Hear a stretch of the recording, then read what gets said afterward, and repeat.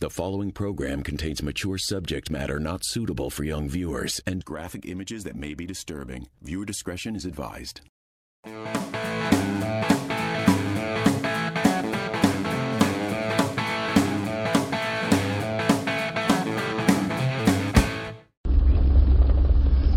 Hello, everyone. It's been a while since we've had a podcast. I am the Fat Man Farmer. And I'm Wee Wild Woman.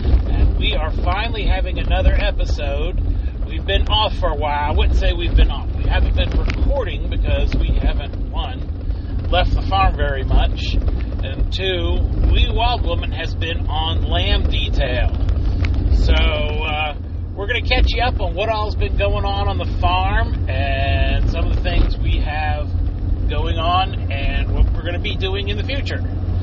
So let's go with the lamb update. We had, about 100 lambs? Probably. And so this was kind of a rough year, and we don't know if it was because of the temperatures, because of the drought, but it's not just us. People we know who raise goats, other people who do sheep have also said in this area they had rough years for births and animals. So this was across at least 5 or 6 farms that I know of, and not just in our area. Some of them are, an hour or two away. Some of them are states away saying that they've had bad years. So kind of curious what's going on. I don't know if it was the temperature or if it was because of the drought and then the feed, if you were grazing only. But some of these farms didn't only graze. They fed. They fed hay. They fed, pellet feed or whatnot. So don't know. All right, so we had about 100 lambs, all of which who probably need new homes.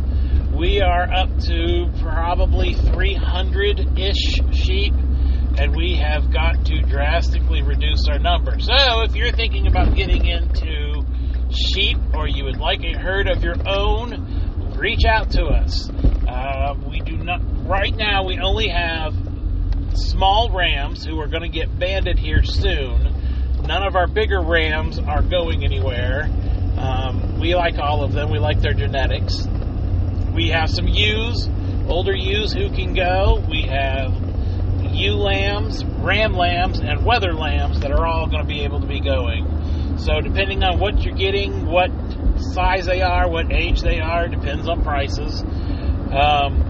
So Wee Wild Woman was on lamb watch because she didn't want to be out there if any mommies had issues during lambing. She was going to be there on the spot. This year you did pull your first lambs, didn't you? Yes, I did. So when you pull a lamb, you are helping mom because she just is either too tired or the lamb's too big or labor went on too long, so you'll have to give a little extra help. That's knowing when to pull, how to pull, what to pull, so that essentially you're not pulling pieces off of a lamb. As a baby, they are still fragile, and if you pull in the wrong spot or the wrong way, can pull the arms completely off. So that doesn't usually happen unless the lamb is already dead. This is true, but I'm just saying it's a precautionary. Kind of know what you're doing. You don't just go in there willy-nilly.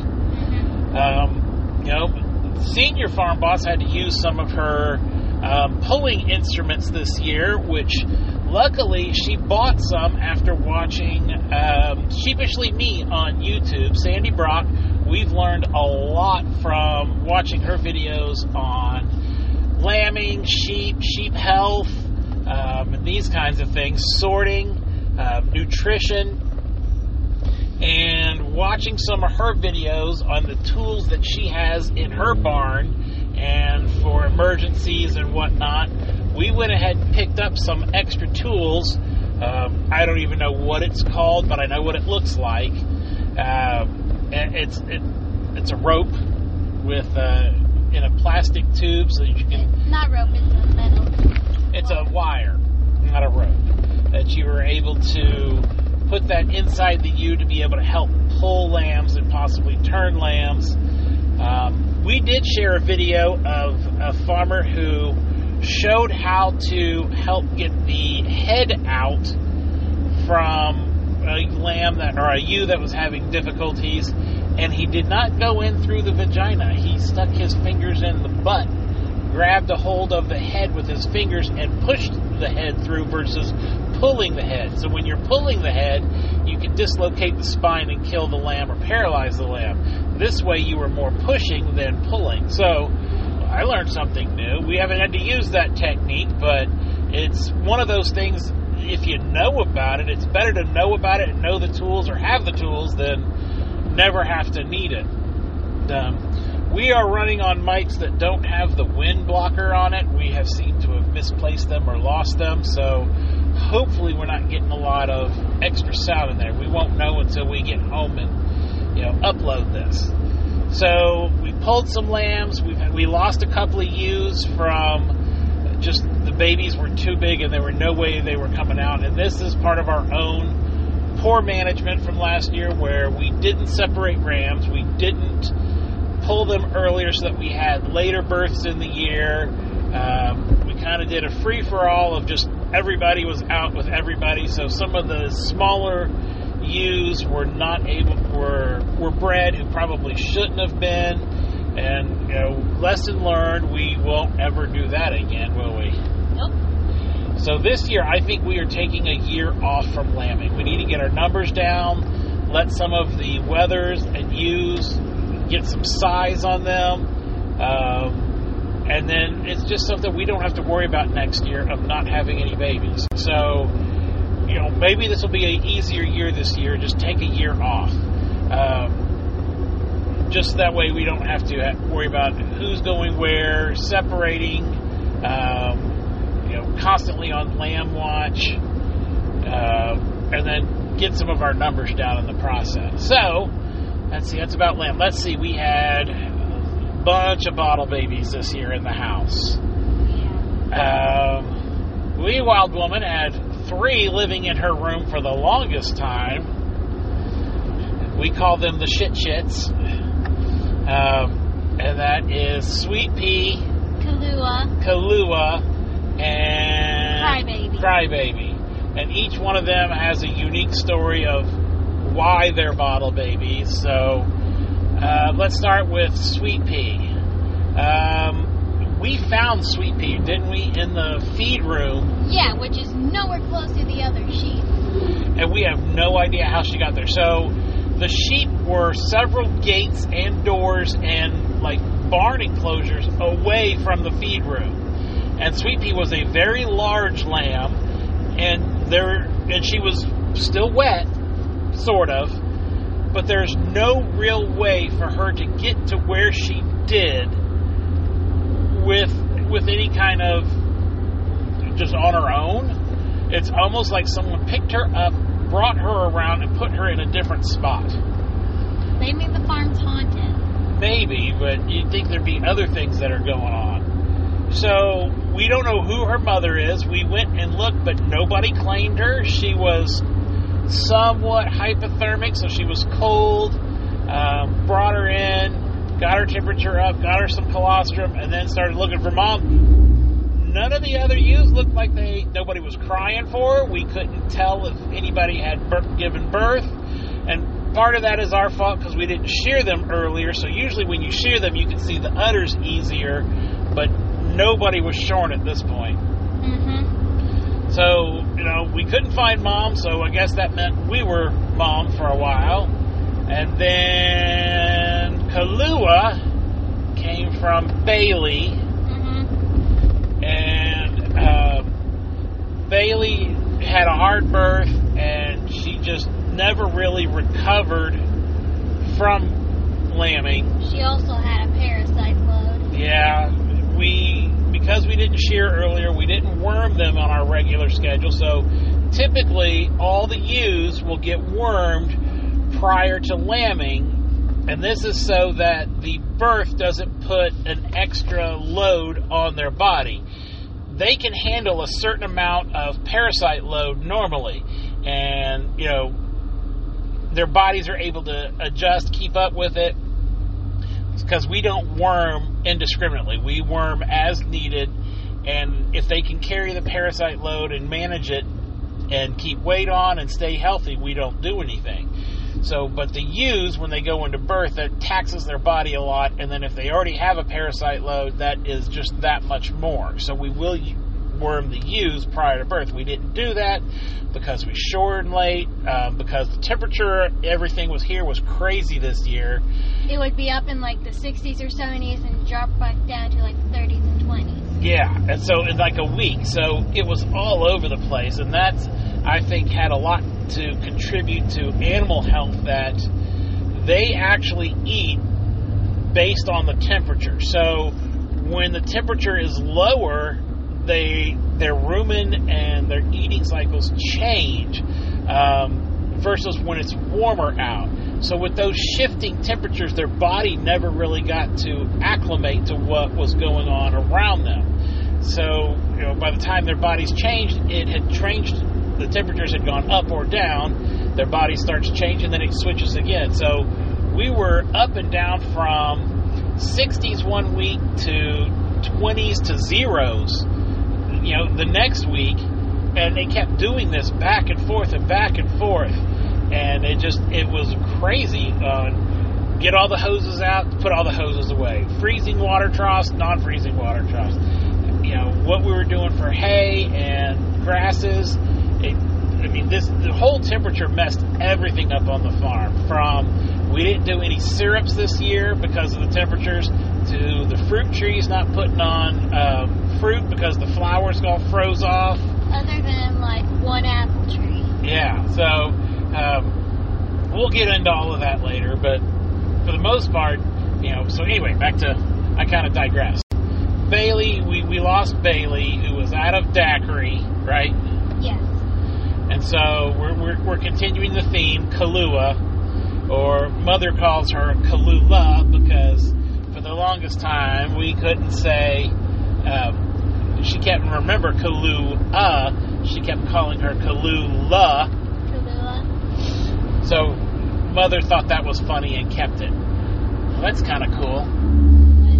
So we're driving by some wheat fields, and they have wheat? Yeah.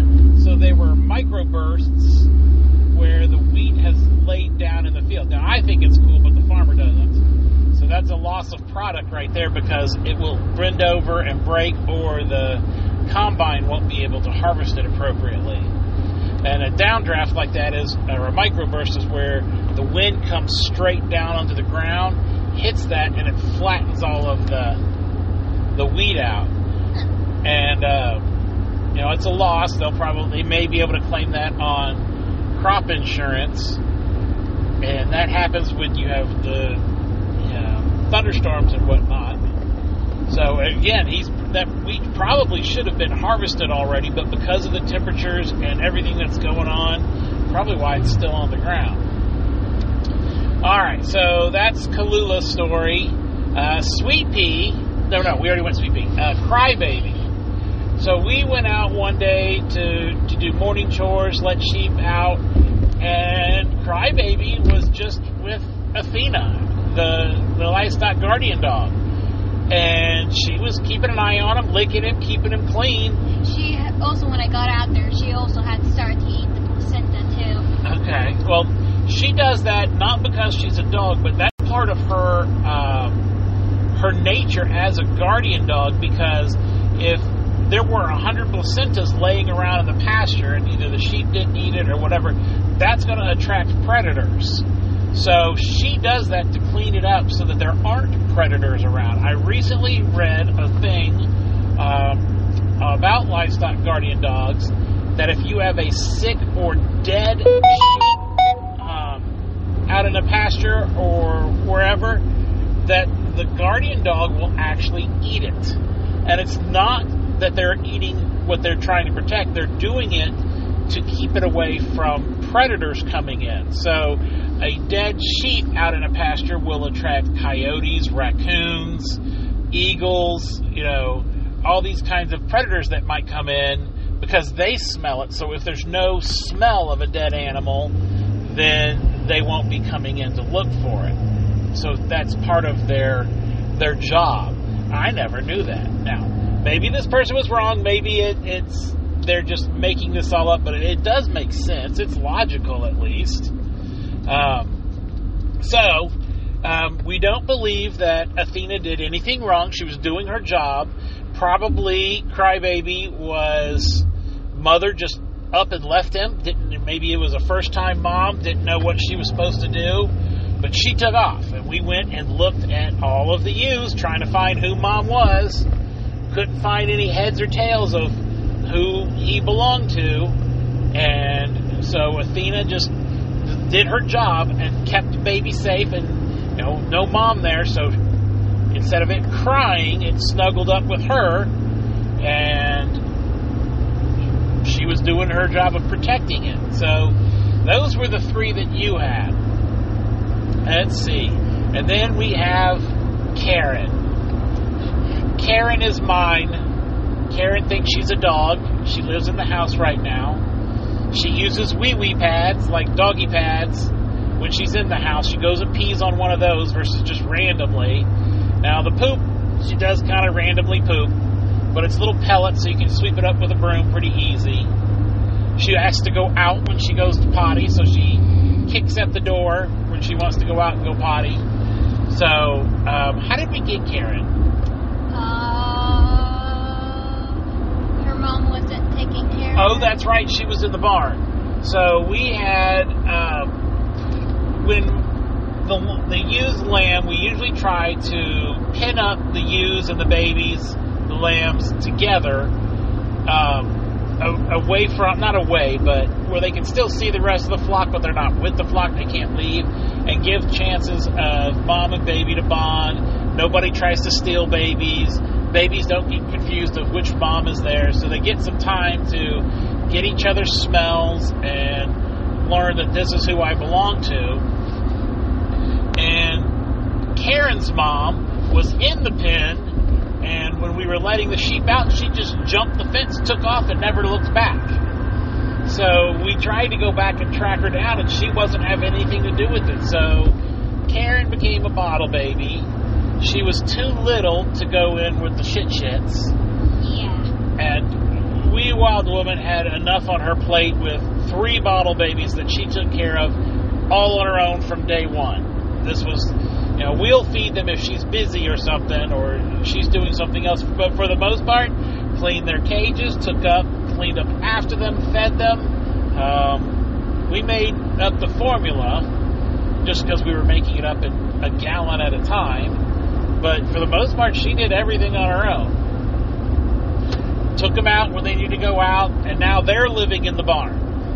Finally. Which gives you peace of mind, because about 6:30, 7 o'clock in the morning, they'd start throwing fits. And it's usually because Karen got up, heard me up or Boss Lady up, and wanted a bottle. So she'd cry, which make the other ones wake up. Then they would start throwing a fit because they wanted to go outside, which would wake up Junior Farm Boss here, and she likes her beauty sleep to sleep in till 8, 8:30.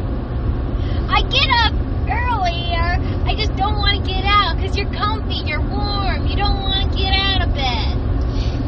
So she would get very irritated, and lots of bad words would come out of her mouth when the shits would get up and start throwing a fit that early in the morning. Some mornings she'd just get up, feed them a bottle, throw them outside, and they were on their own until we got out for chores. So it's almost like it's a band name, Karen and the Shits.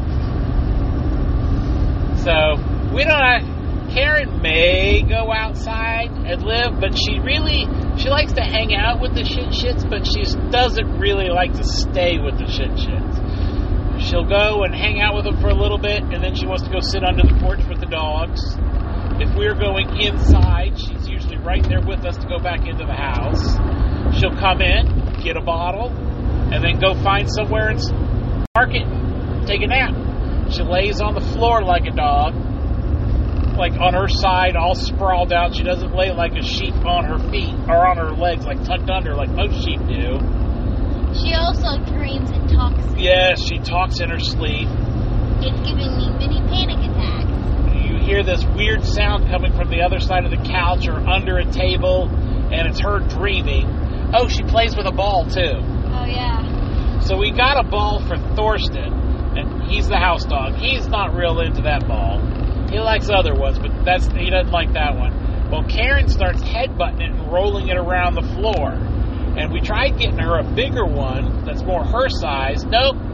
She likes this one, and she'll roll it around the floor, and when it gets stuck, she tries to paw at it and get it out.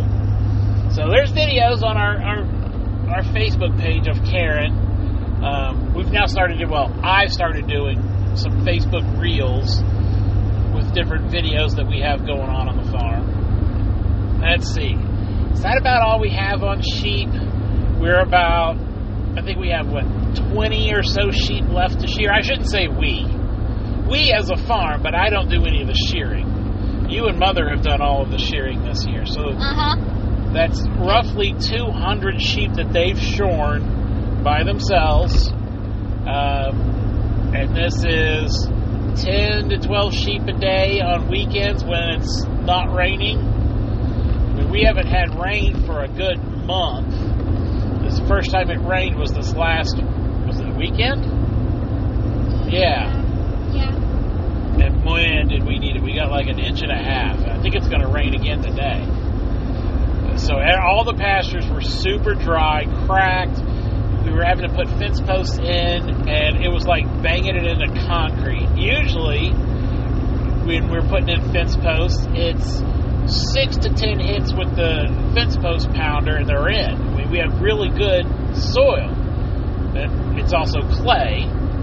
And when it's super dry like this, it's like pounded into concrete. We were at between 50 and 100 hits to get each post in. And after 4 or 5, my arms were just dead. I couldn't even continue. Now, the day after the rain, I went out and put posts up.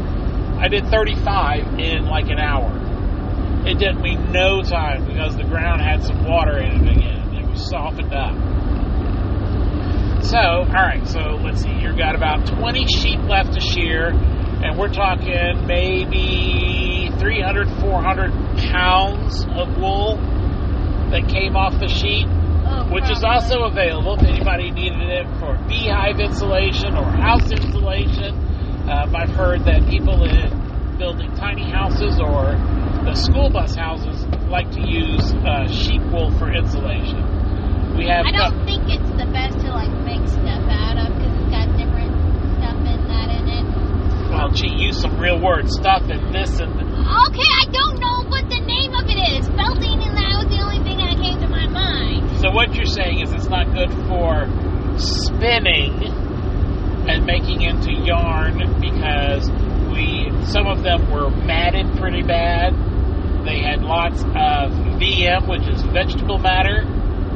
So that sticks and sticker bushes and leaves and poop and whatever else is in their wool. We found grain in some of them, seeds in others. We did hit some unexpected sheep that we did not think would have good wool. Actually did have very good wool. And for the most part, they were all really good for shearing, weren't they? Nobody was throwing a fit or anything. They just kind of stood there and... We would get occasionally, though, someone would really, just jump up or, lunge forward or backwards trying to get out. It's the spastic ones that are the Shetlands, isn't it? No. Oh. Not always. Just random? Just random. Wool can be good to put in your garden, though, to help keep weeds down. Yep, we have been using it as a wool or a seed weed barrier in different places in our gardens. The dogs have been using them as mats and pillows that they go and lay them in their room. So this is Segan and Freya, who are front hill.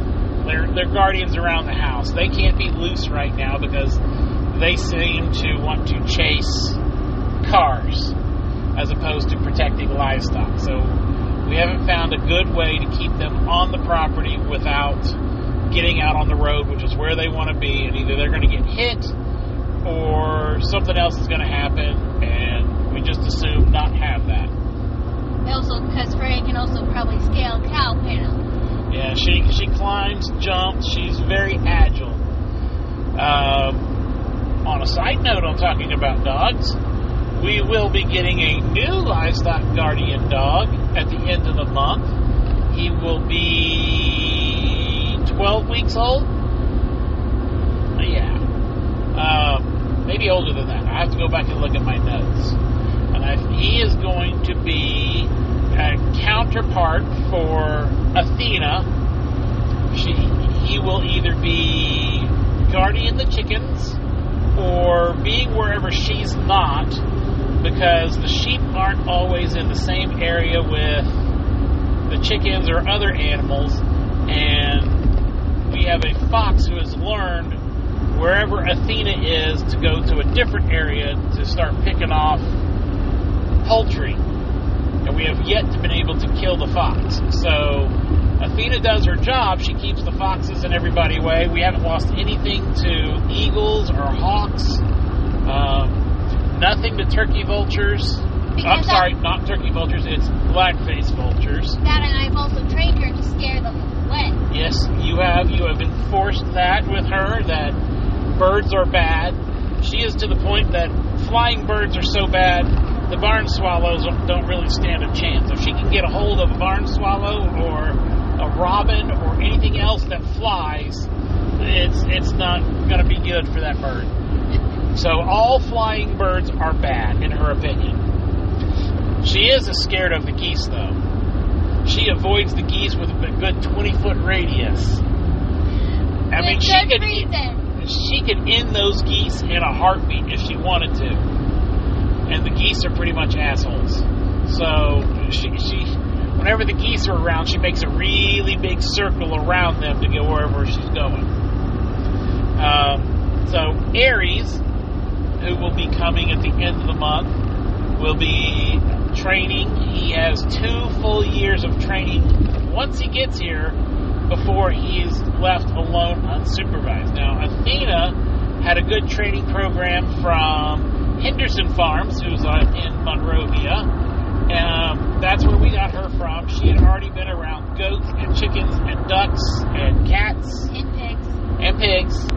And she did really well. She was released, for the most part, at a little over a year, pretty much full-time basis at 18 months. She still has her moments when she is running and has energy and the sheep run from her and she thinks they're running with her. So it's a big game that everybody's running and are exercising together, and she thinks it's fun. She's not really chasing. Everybody's running and she's running with them. Well, the sheep think, oh God, she's chasing us, and they're running from her. She's running with them like, hey guys, we're all running together. It's a fun game. So we try to discipline her on that. Tell her that's not okay. And she stops and she looks just like, okay. She found a turtle for the first time the other day. We posted a video of that too. I didn't see it. I posted it on. Yes, I sent it to you. No, you didn't. I'll show it to you later. You sent me a video of a turkey for some reason, with a saddle on it. Oh, that was funny too. Anyway, so we put the sheep out into a new pasture. It's got some woods in it, and Athena went out with them. And I'm walking the fence line to make sure there's, no down fence, kind of keeping an eye on the sheep where they're all going. And behind me, I hear Athena just barking up a storm, barking like crazy. And this pasture that they were in backs up to one of our woods pastures, which is 12 acres of nothing but woods. That's kind of wild. So I thought maybe she saw the fox, saw a coyote, or saw maybe a deer by the way she was barking. So I walk over to where she's going, and she's pointing at something on the ground and barking. And she looks at me, and she looks down at the ground. She keeps looking at me like, hey, there's something right here. You need to come look at this. So I walk over to her, and she's still barking, and she's like pausing, and then she jumps up back, and she's really she's curious and scared of whatever it is. So I get up, and it's a box turtle. So she obviously has never seen a box turtle before, but she knew it didn't belong in the pasture. This is something different. It was alive, and it shouldn't be there. So she barked and alerted, and she kind of pawed at it, and she'd sniff it, and whenever it would move, she'd jump back. She didn't know if it was going to come get her or not, so I moved it to the other side of the fence where she wouldn't be able to bite it or, chew on it. Once it was on the other side of the fence, she barked for a good 10 minutes telling that turtle that it didn't belong here and not to come back. It was a different bark than was when it was in the pasture. So, if you don't have guardian dogs, they have distinct barks. And it takes a while for you to get used to what the barks are. There is just a random bark where they bark to let everybody know they are there to protect the farm, the flock, whatever their guardian. They just bark. And they kind of wander around in circles. Now, they may smell something further away. They may have heard something. But it's really not a specific at anything. It's just, I'm here, don't come around. Then you have stranger danger, where they're barking to whatever they see to stay back. That they actually have a threat that they see or hear, and they know where it is, and they're directing it at it, and they're usually facing whatever they're barking at, versus randomly barking in circles. Jack, who was our first dog that we got, livestock guardian dog, he was an old man, and I don't know if he just heard things, he was hard of hearing or what, but he would just randomly bark in circles. He would, walk around the house barking in circles, not really at anything. Athena will do that sometimes. The girls will do that sometimes. Then there is I'm going to kill you bark. And those are pretty serious. They are acting. There is something that is within their grasp to be able to get. We haven't heard that very often. I heard it when Freya took down the deer.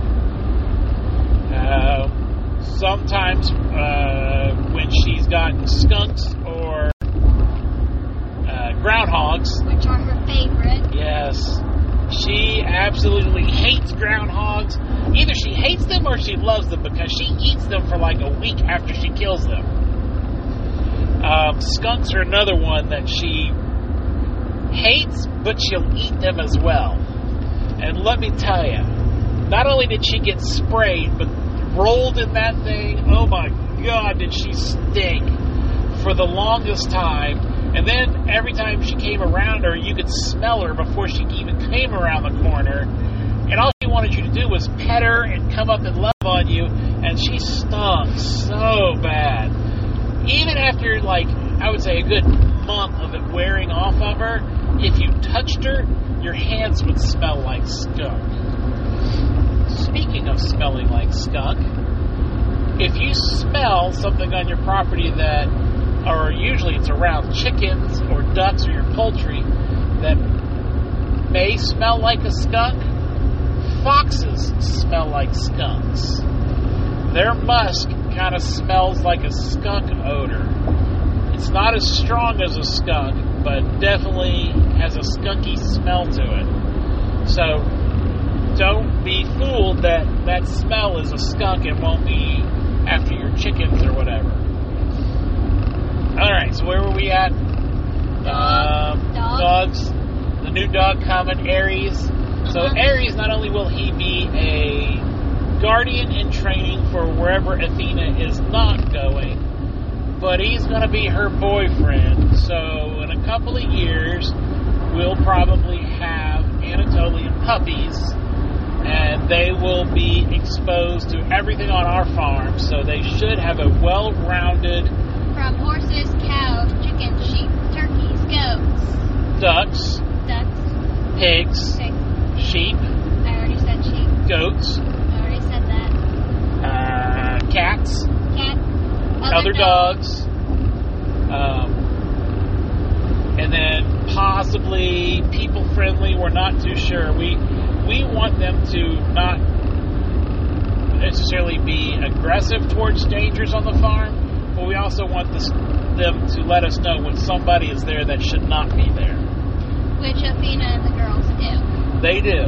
Athena will bark. Now, she won't come up next to strangers. She will, circle at least 3 feet around you. Yes, she'll get a good, if you're with one of us, she'll kind of patrol around you, bark, let you know, I see you.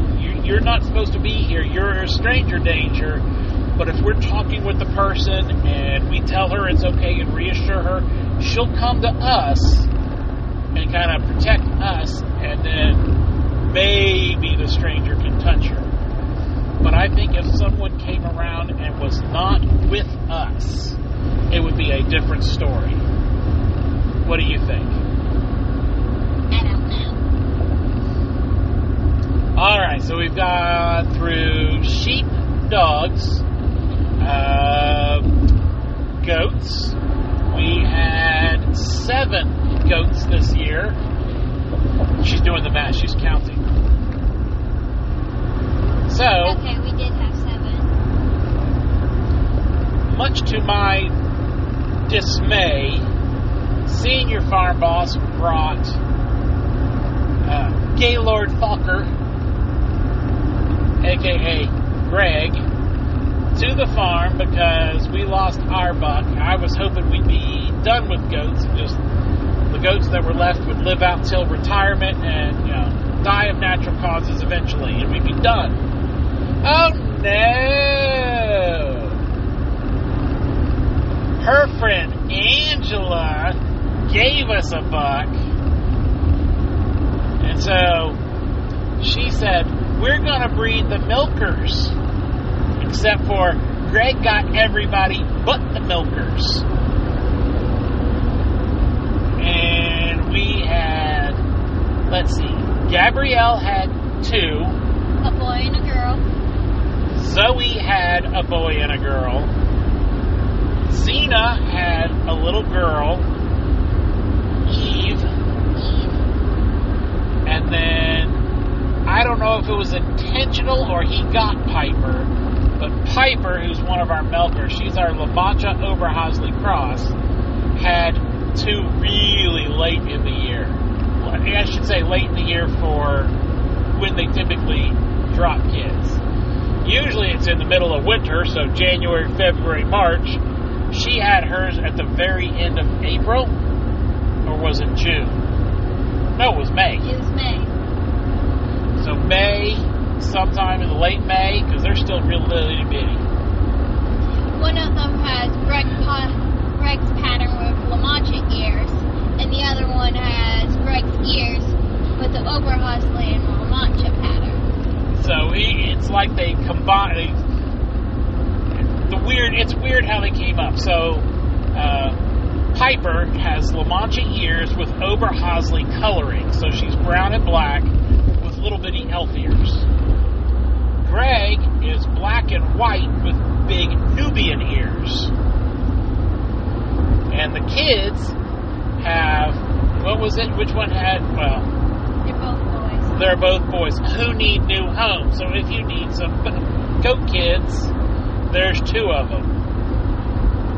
So the black and white one has has elf ears, and the brown and black one, he's brown with a black stripe and that down his back to his tail and that, which would be Oberhausley marking, has big Nubian ears.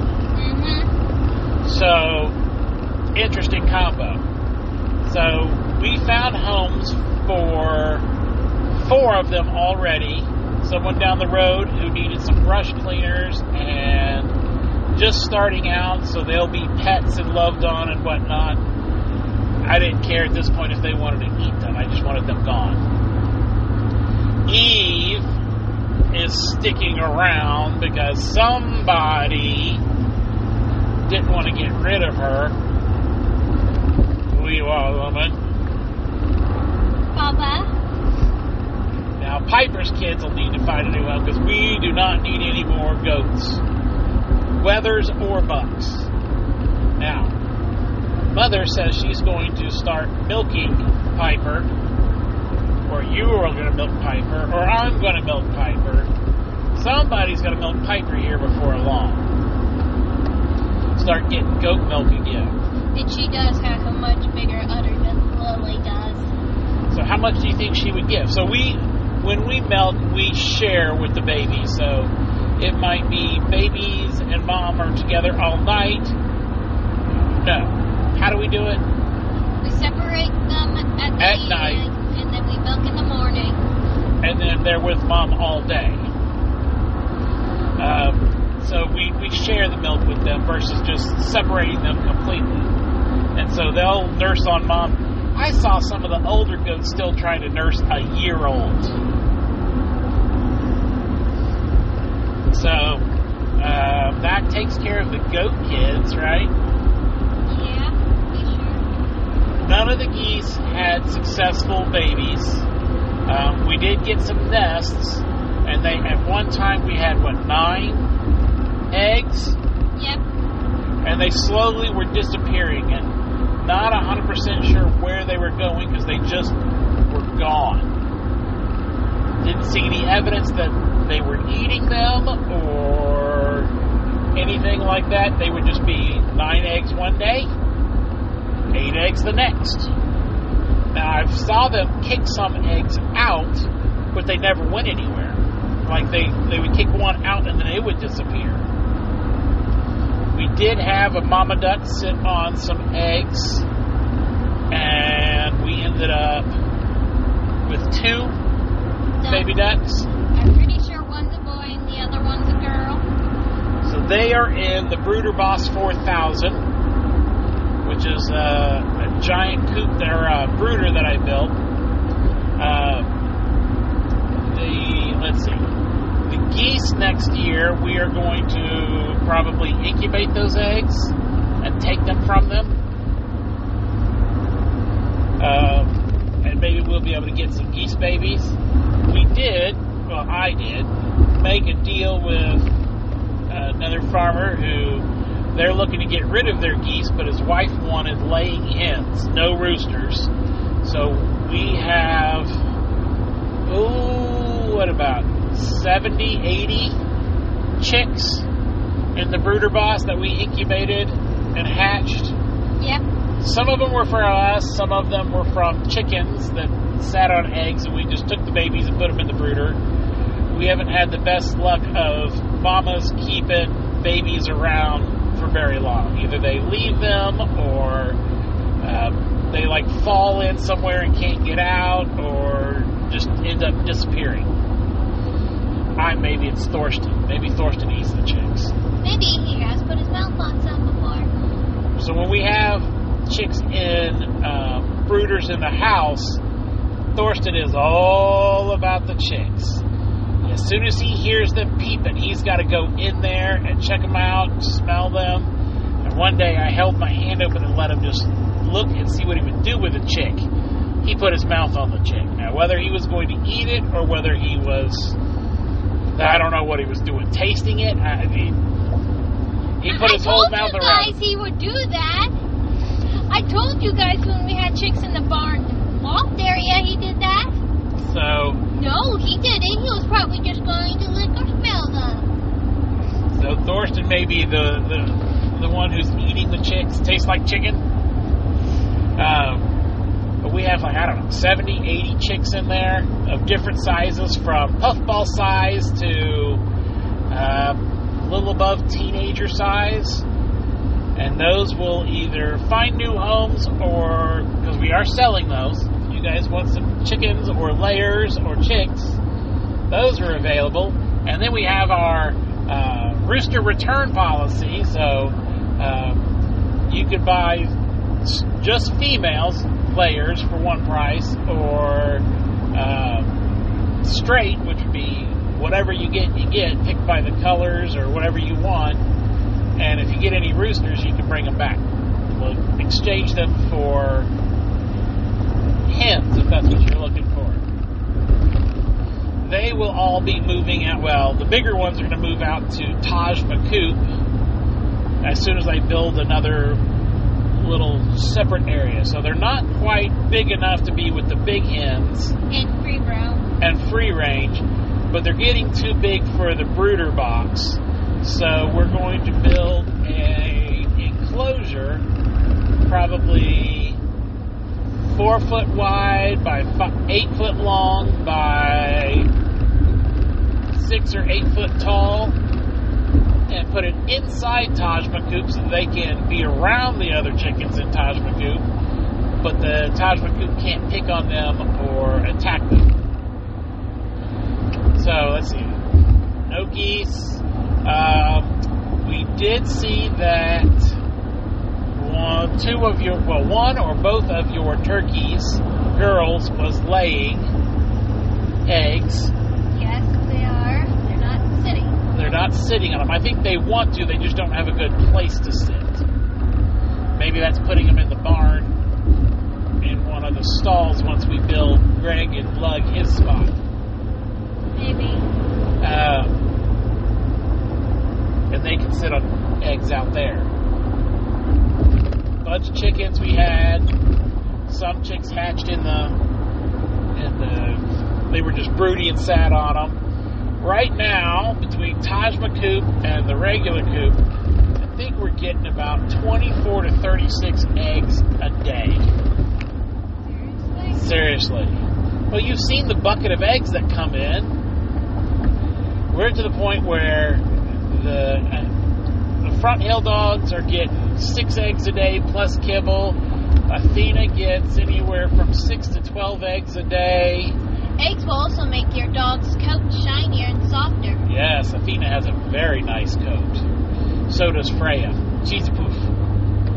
Segan's got a nice coat too. She also doesn't get off, and she's also very chunky. She is chunky because she can't run around anymore. It's also because she's fixed. Thorsten gets a few eggs here and there. Because he's a house dog, too many eggs doesn't agree with his stomach, and he gets really bad gas. And that's not good while you're sitting on the couch. Neither is pepperoni farts. Pepperoni farts are bad. He doesn't get pepperoni either. But if he finds eggs outside, boy, he will gobble them up as fast as he can. Let's see, what else is new? That's about all the new babies that we have. Oh, we have baby fish. Oh, yeah, we do. So, in the pool pond... Oh, shit, what's going on here? Traffic's all coming to a stop, sorry. Because it's Indianapolis. The traffic here sucks. It does suck.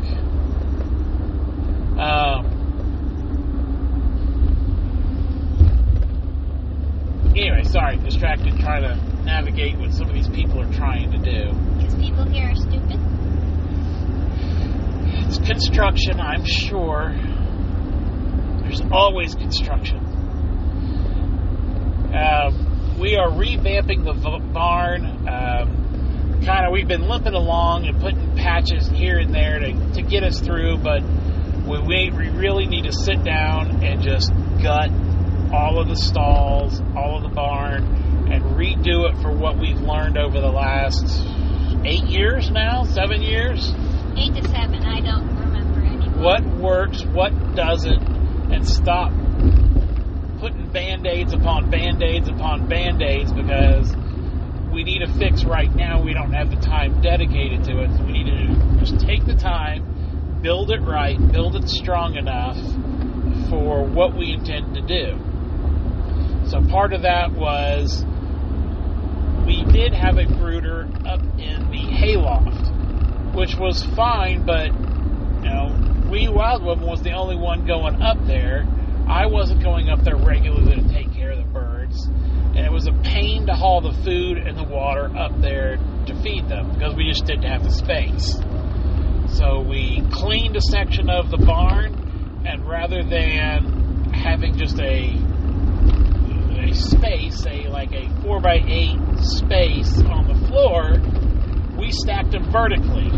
So we have 4 4x8 brooder boxes that stand 7 foot tall, with multiple, screen doors and heat lamps that accommodate a lot of birds. And that saved us floor space by going vertically, so going up and down.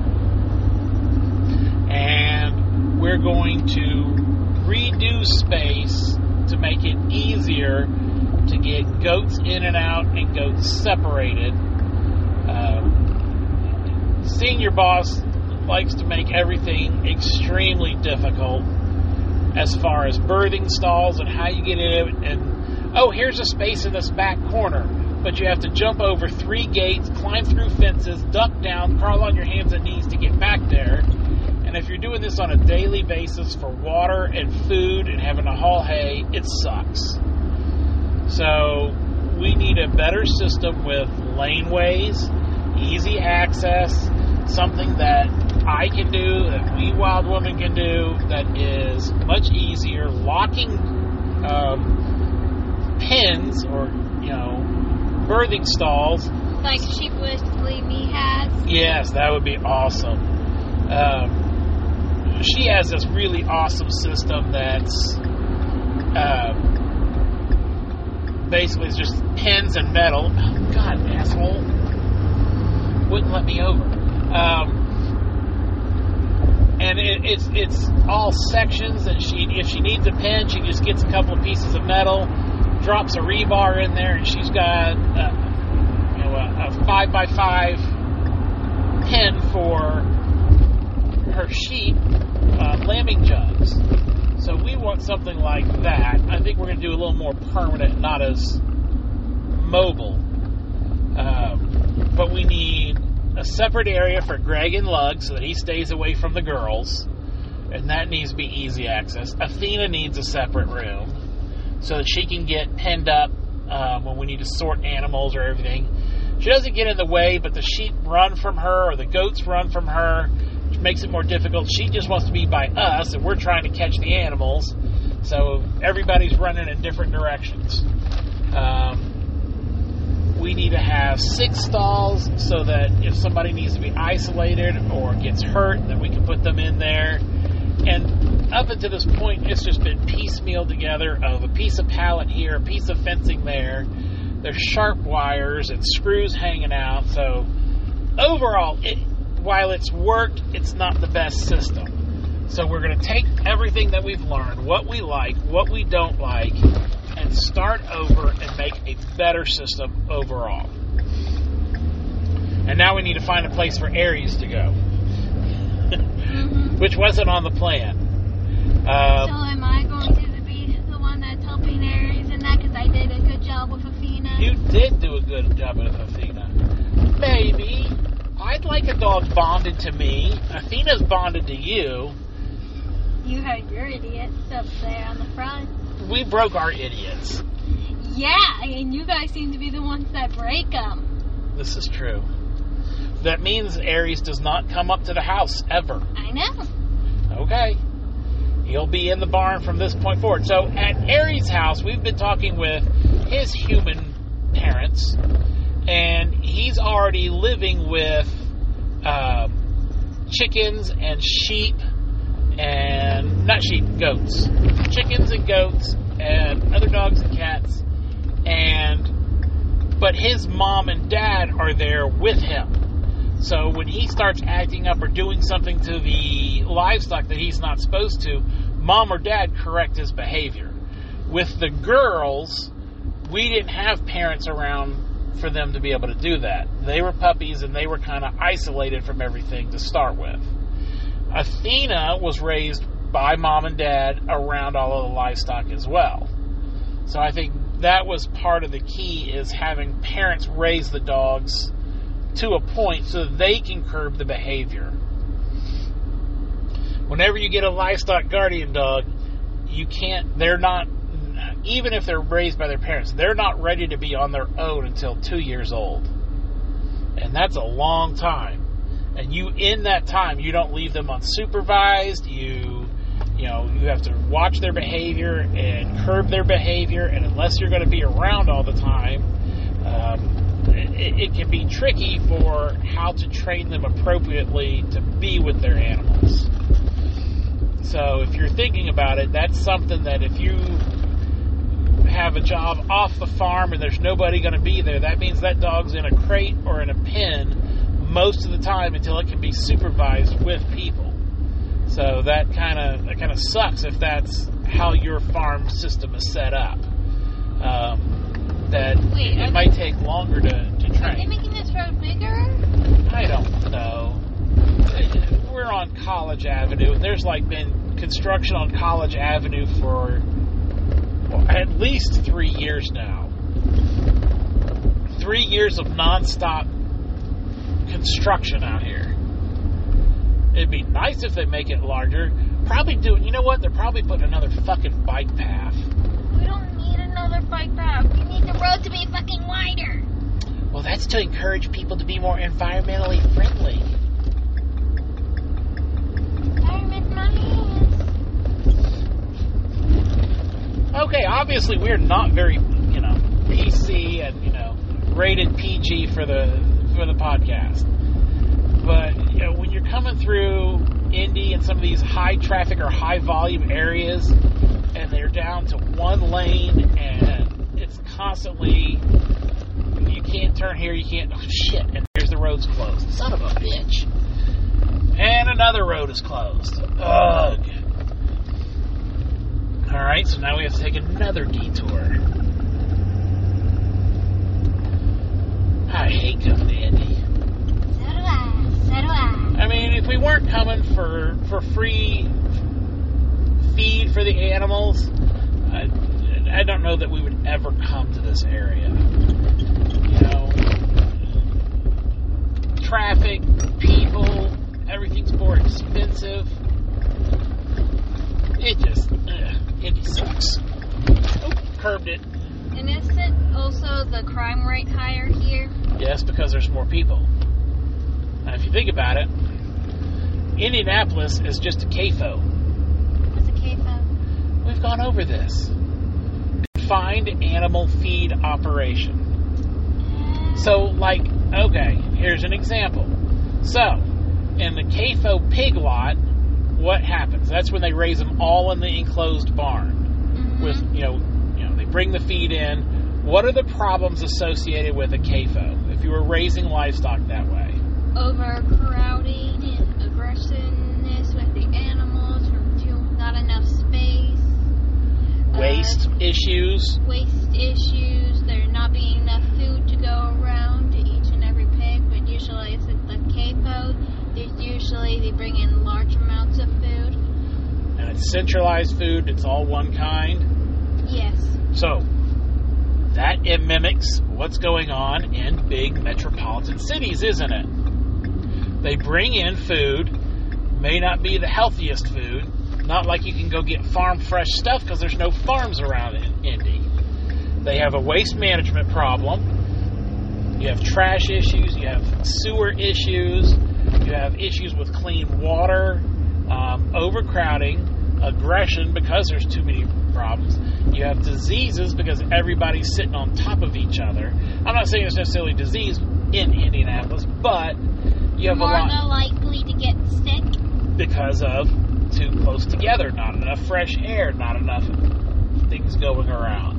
It's also way hotter out here than in the country. That is true because trees have a cooling effect while concrete and pavement have a warming effect. Okay, this is totally not on topic of what's going on. Oh, does it really matter? We were running out of subject. This is true. So our sprawl, we're at 58 minutes and we're getting ready to turn into the distillery. See, this is why sometimes I let you go on rants, because it takes up more time. Because we needed some stuff to feed in or fill the void. Yes. We are going to go see King Julian of the Whiskey Makers. King Julian is one of the master distillers at West Fork Whiskey Company, which is currently, their small operation is on 17th and, let's see, what street is this coming up? It's right off of College. He's got a delivery coming in, so we're going to wait for this delivery to leave. Bellefontaine. Bellefontaine? That's what it is. Fontaine. And that's where their main site is now, but they're building one up in Westfield, which is going to be an event center, going to be able to produce 10 times the bourbon and whiskey that they do here. It's going to be a big restaurant. Really nice facility from what I've seen on the plans and what's been going on. So they're greatly expanding the operation. So if you guys are around in this area, check them out. West Fork Whiskey Company. And we will either have a new podcast on the way home, or we'll see about continuing this one. I am the Fat Man Farmer. And I'm Wee Wild Woman. And we will talk to you soon.